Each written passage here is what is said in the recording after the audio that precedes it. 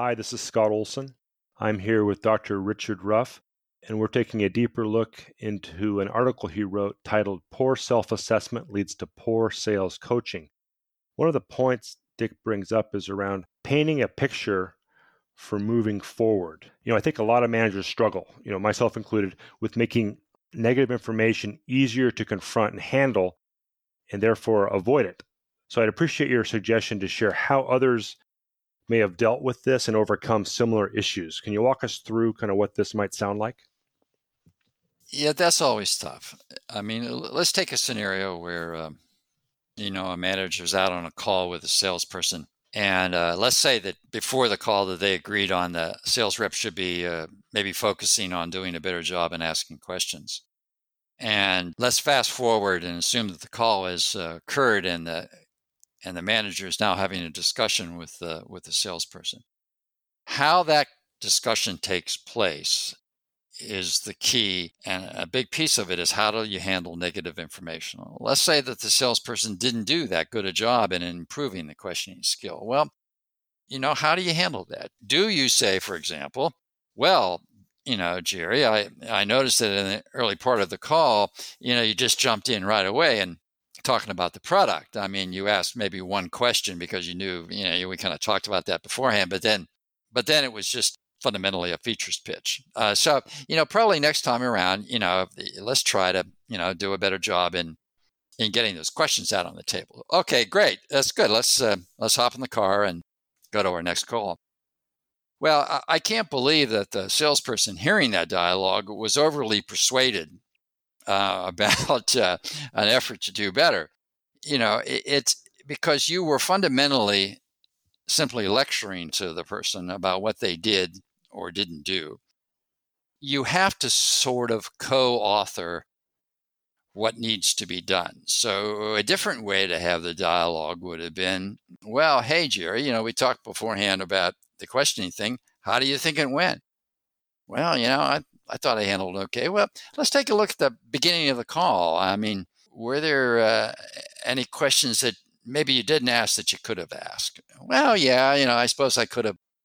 So what you're doing is you're having a dialogue with the salesperson, and you're jointly going to arrive at a discussion. Well, yeah, maybe I could have asked a few more questions. Matter of fact, I could have asked this one and this one, so that before you go to the next call, you say, well, given what we just talked about, it sounds like you could ask a few more questions, particularly questions which get at the customer's needs. Let's try that out. Matter of fact, let's kind of maybe write out a call plan for the next call and what some of those questions might be. You write some down and maybe I'll add to the list. That's a different kind of dialogue with the person on the other side of the table, because you have collaboratively decided what occurred and how could we do a better job next time. Coaching is about helping to persuade somebody they ought to do something differently rather than just telling them what they ought to do differently. And over time, it's a big difference. And over time, it seems this is more effective, but it does take more time to do it versus just the telling. Oh, you bet.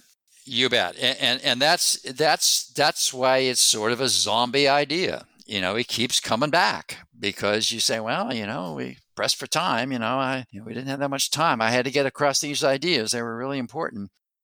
But there's no way around the notion that helping somebody to improve a difficult skill, and being good at selling is a difficult set of skills, takes time. So it's a little bit of pay me now, pay me later. It takes time. Even you take one simple behavior like asking questions. It takes a long time to help somebody to get better at just asking questions. I mean, I've gone on hundreds of sales calls with some very talented people, and they were trying to get better at asking questions. It's not a one-day activity. It's something over time. So yes, that, as they say, is the bad news. It takes time. But, on the other hand, it's probably time well spent. And the shorter time the other takes just doesn't pay off. So it took less to get nowhere. Yeah. So you did it quicker. And maybe, if you're the coach, you can say, well, I'm doing my job and it's your job to, take what I say and go do it.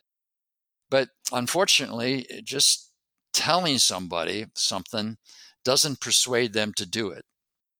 If that were true, the world could move at a faster pace. But unfortunately, there's all kinds of reasons why salespeople don't change their behavior. I mean, I did a separate study on that one time, and with one of the clients, and but we estimated about 30% of the feedback that the salesperson was given by managers, they didn't even pay attention to, for one reason or another. They either didn't like what the person said, or they didn't believe the person was credible in saying it, or yes, it was true, but I know I couldn't do it, so I didn't really take it seriously. There's all kinds of reasons why people don't take feedback seriously. And in this, at least this one little study we did, 30% of it, people just ignored right off the bat. So you got to be pretty good at providing feedback if you're going to have an impact. And speeding it up, it probably is not one of the keys to making it better. Hi, this is Scott Olson, founder of the Olson Group. If you found this podcast helpful and informative, don't forget to subscribe via your favorite podcast app or follow the show on Spotify. If you are looking to take your sales organization to the next level and accelerate the growth of your business, the Olson Group can help. Please feel free to reach out to me directly via email at scott@olsongroup.net or call me at 503-525-8866. Thanks again for listening.